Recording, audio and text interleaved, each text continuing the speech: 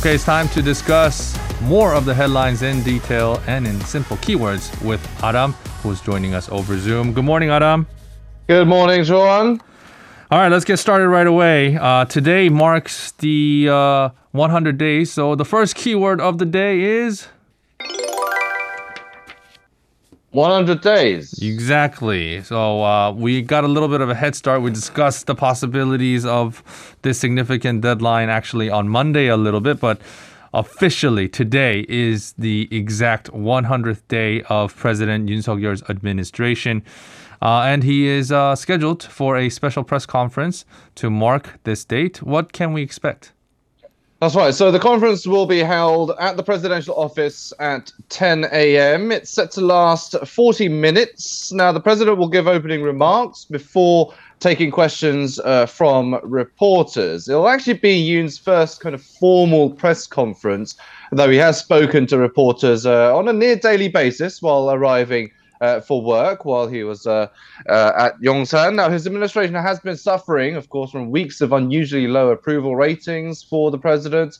The ratings have been kind of in and out of the 30% range. It has slightly risen recently. Pollsters largely attribute the decline to Yoon's personnel choices, as well as some other kind of controversial policy directions as well.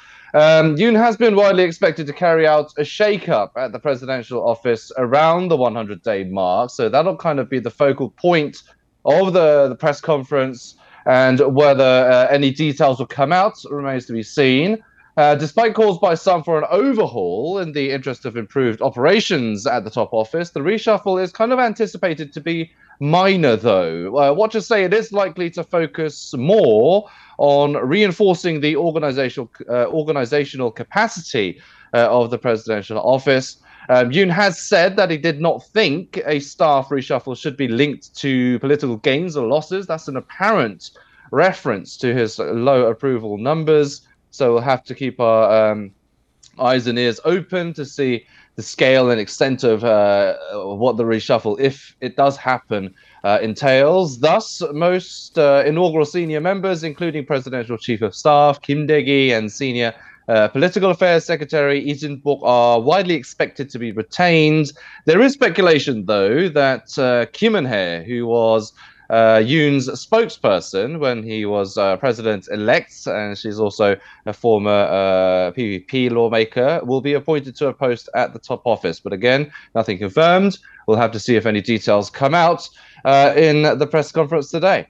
Right. And speaking with some of my journalist friends who are actually stationed at the presidential office in Yongsan, they also talk about how because of the move, I don't know if it's last minute, but the move to a new facility and just the overall smoothness of operations is very herky-jerky in terms of how press conferences are arranged and how I guess they just have a lot of complaints on the first couple of days or weeks of the presidential office and how they're running the operations. And you think that might actually cause some bad press as well? Because you got to keep the journalists happy a little bit, right? It could be, of course. They're probably more suited and used to going to Cheongwade. Right, the Blue House. Right, and the Yongsan area, as we all know, it's an area that's prone to a lot of traffic, and especially at 10 a.m., of course, there's still a bit of a rush hour at that time as well in central Seoul. So, yeah, it could be a bit of inconvenience depending on who you speak to. But again, there might be some who say that it might be more of a convenience. It might be closer by to, say, some of the offices of these media outlets. A lot of them are situated in Gwanghwamun as well, which is not that far. But yeah, we'll have. I mean, you can't please everyone, I guess. Yeah, and I'm sure everyone is still getting adjusted to their new environment and to their new posts. Okay, let's jump over to the second keyword of the day. Housing plan. To stabilize the real estate market and provide more homes in Korea, the government has unveiled its first set of housing supply plans. That's right. So have been getting some hints at what it will be entailing, and the government has kind of been saying that a detailed plan will come out, and it has come out with it, and it includes the supply of 2.7 million new homes across the country over the next 5 years. So basically during Yoon Suk-yeol's term. Now, around 1.6 million houses will be supplied in the capital region, 500,000 of which will be in the capital city, Seoul. That's more than a 50% increase, actually, from the amount supplied over the past 5 years for the capital, anyway. And by easing regulations, roughly 520,000 houses will be supplied by reconstructing old buildings and redeveloping rundown areas. 1.3 million houses will be supplied through private-led projects, which will allow buildings to have a floor area ratio of to 500%. So some incentives there. This will allow developers to construct taller buildings with more housing units. Now, the government plans to build a so-called compact cities, which are within 1 kilometer from subway or railway stations. Basically, houses in those kind of locations tend to be more expensive, of course. Now, the Land Ministry will also work to resolve housing weak to natural disasters. This comes as several people living in semi-underground houses, more commonly known in Korea as banjia houses, died due to the recent heavy rain. We've had news of 3 people being trapped and killed in such residential infrastructures. Now, the government plans to help residents in such underground flats move to public homes, as well as support renovation of these banjia homes if residents want to stay due to financial issues. Now, despite the dangers, people do live there because they do tend to be a lot cheaper than these so-called overground apartments. Now, also to get more people on the property ladder itself, the government will provide some 500,000 new homes to newlyweds and young adults, as well as first-time buyers at levels below 70% of the market price. So it's basically similar or on par with the construction cost of the actual housing. Now, those eligible will be able to get a long-term mortgage as well of up to 40 years at low interest rates, but we are seeing interest rates increasing recently, and more interest rate hikes to come as well. So we'll have to see how much of that mortgage policy will come into fruition. Now, the government will gradually announce also designated sites for the new homes from October. It is also set to release a set of measures to facilitate reconstruction of decades-old apartment complexes as well, starting next month. Right. Seeing how this housing plan gets executed, it would probably be an important factor also for the Yoon administration's approval ratings, because the housing policy of the previous administration was considered overall to be a not so successful one.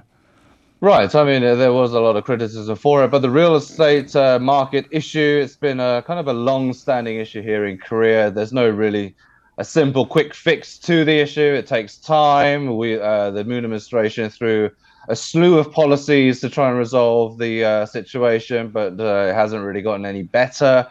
Just the economic trend has resulted in housing prices kind of dipping slightly, but we'll have to see if it is just a short-lived dip or if it will be a continuing bearish market. But of course, we'll have to see. Absolutely. Okay. Keep an eye on that. Jumping over to the third keyword of the day. COVID jump. Seems like we can't get out of this tunnel. We see the end, and we're just a couple of meters away, but we're running in place, it seems like, as the infection levels are, again, starting to spike here in Korea. That's right. Now, this comes, of course, amid this highly contagious Omicron subvariant BA.5 and others emerging as well. They're continuing to spread around the country, especially amid the summer travel season. A lot more people are out and about during these months. Now, there were just under 180,000 new cases as of 9 p.m. yesterday, just to give you the latest figures. That is the highest since April 12th, so in about 4 months, when the tally was just over 192,000. Now, the latest figure is up by more than 94,000 cases from the same time a day ago. The higher number also follows a long weekend for the National Liberation Day holiday. New daily infections fell below the 100,000 level Monday for the first time in a week. That's mainly due to fewer tests over the extended weekend. Now, considering daily cases are counted until midnight, the daily tally that will be reported and announced today could surpass that 180,000 mark. The number of critically ill patients, the most concerning number, is also rising. It reached 563 yesterday. That is the highest since April 26th. There's also a rise in deaths, with those over 60 making up the majority.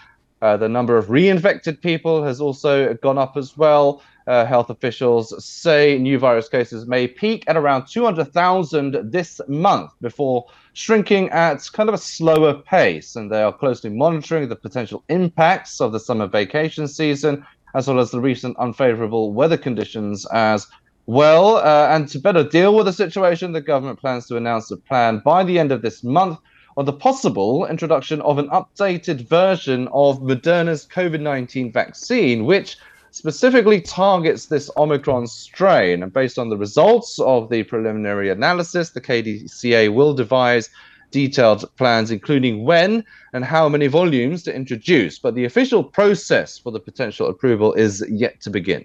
I see. Okay, and let's jump over to the fourth keyword of the day. Yoon meets Gates. Yes, as you guys might have heard, Microsoft co-founder Bill Gates is in the country, and yesterday he had a chance to meet with President Yoon. Rather than tech, which Bill Gates was originally known for, now he's doing a lot of philanthropic work and healthcare issues surrounding pandemics and also vaccines. How did this meeting go? Yeah, so Bill Gates, he's pretty much made a name for himself in terms of philanthropy and the health sector as well, basically focusing more on his foundation, the Bill and Melinda Gates Foundation. And Yoon told Gates that he desired to see Korea continue securing high-level biohealth technologies that serve the health of the global community. And he added that he hoped to work with the Bill and Melinda Gates Foundation to this end. Yoon said he hopes the COVID-19 vaccine developed by SK Bioscience could be readily used to protect people in developing countries as well. Gates talked about how excellent a partner SK has been in making the country's very first COVID-19 vaccine, and added he expects further cooperation with the country. He said he hopes Korea would take on a larger role as well in tackling global health threats to match the scale of the country's economy. Yoon said Gates has been a driving force in equitable distribution of vaccines and therapeutics over the pandemic. And he stressed that Gates's contributions have been huge in achieving what he called health justice. And before his meeting with Yoon, Gates told the National Assembly that Korea is poised to be a leader in advancing global health security. There, he urged Seoul to take an active role in enhancing global health security after holding talks with Speaker Kim Jin-pyo for around 40 minutes as well. So he's basically focusing on health during his trip here in Korea. Okay, and let's switch gears to politics. Give us the fifth keyword of the day. PPP feud. Okay, so the People Power Party is mired in some controversy, and it has named members of its Emergency Leadership Committee, and this completes the leadership transition that removes suspended party chief Lee Jun-suk from office. And his term basically started off, the only time it was really bright was in the beginning when he first got selected to be the party chairman. And then from then on, it's all just been a downhill slide for him. But he's not going to go away without a fight. That's right. I mean, he was picked because of his young age, and the PPP was trying to kind of revamp its image to better suit the younger population. But the PPP Standing National Committee meeting endorsed 9 members of an emergency steering committee. It will be chaired by the party's interim chief, Cho Ho-young, and also includes floor leader Kwon Sung-dong. Other members include former officials from Yoon's presidential transition team. So basically, it's pretty much comprised of people close to the president, of which Lee Jun-suk is not. Now, the steering committee also includes provincial and municipal council members. It will hold its first meeting tomorrow, in fact. And all this, of course, is angering Lee Jun-suk. He cried foul in a pretty tearful press conference last Saturday, where he pointed fingers at President Yoon's faction in the PPP, as well as criticizing the president and his close associates as well, calling them out by name, resulting in backlash from party members, basically saying his response was a bit immature. He has been making radio appearances as well to defend himself, and he's also filed for a court injunction against the PPP's decision. And a ruling may actually come as early as today. And eyes are on whether this steering committee will pave the way for a normalization of party affairs, which of course has been embroiled rather in an internal feud for some time. Okay, then we'll have to keep our eyes on that court decision that may come out today. But this is definitely not the end of this spat that we are seeing within the PPP. Mm-hmm. Adam, thank you as always for joining us in the early morning hours, and we'll see you tomorrow. You're very welcome. See you tomorrow. If you're listening to our program using the podcast service, just a reminder that we do go live Monday through Friday, 7 a.m. Korea Standard Time. So tune in and help us make the show more informative by giving us your input. See you bright and early on Good Morning Seoul.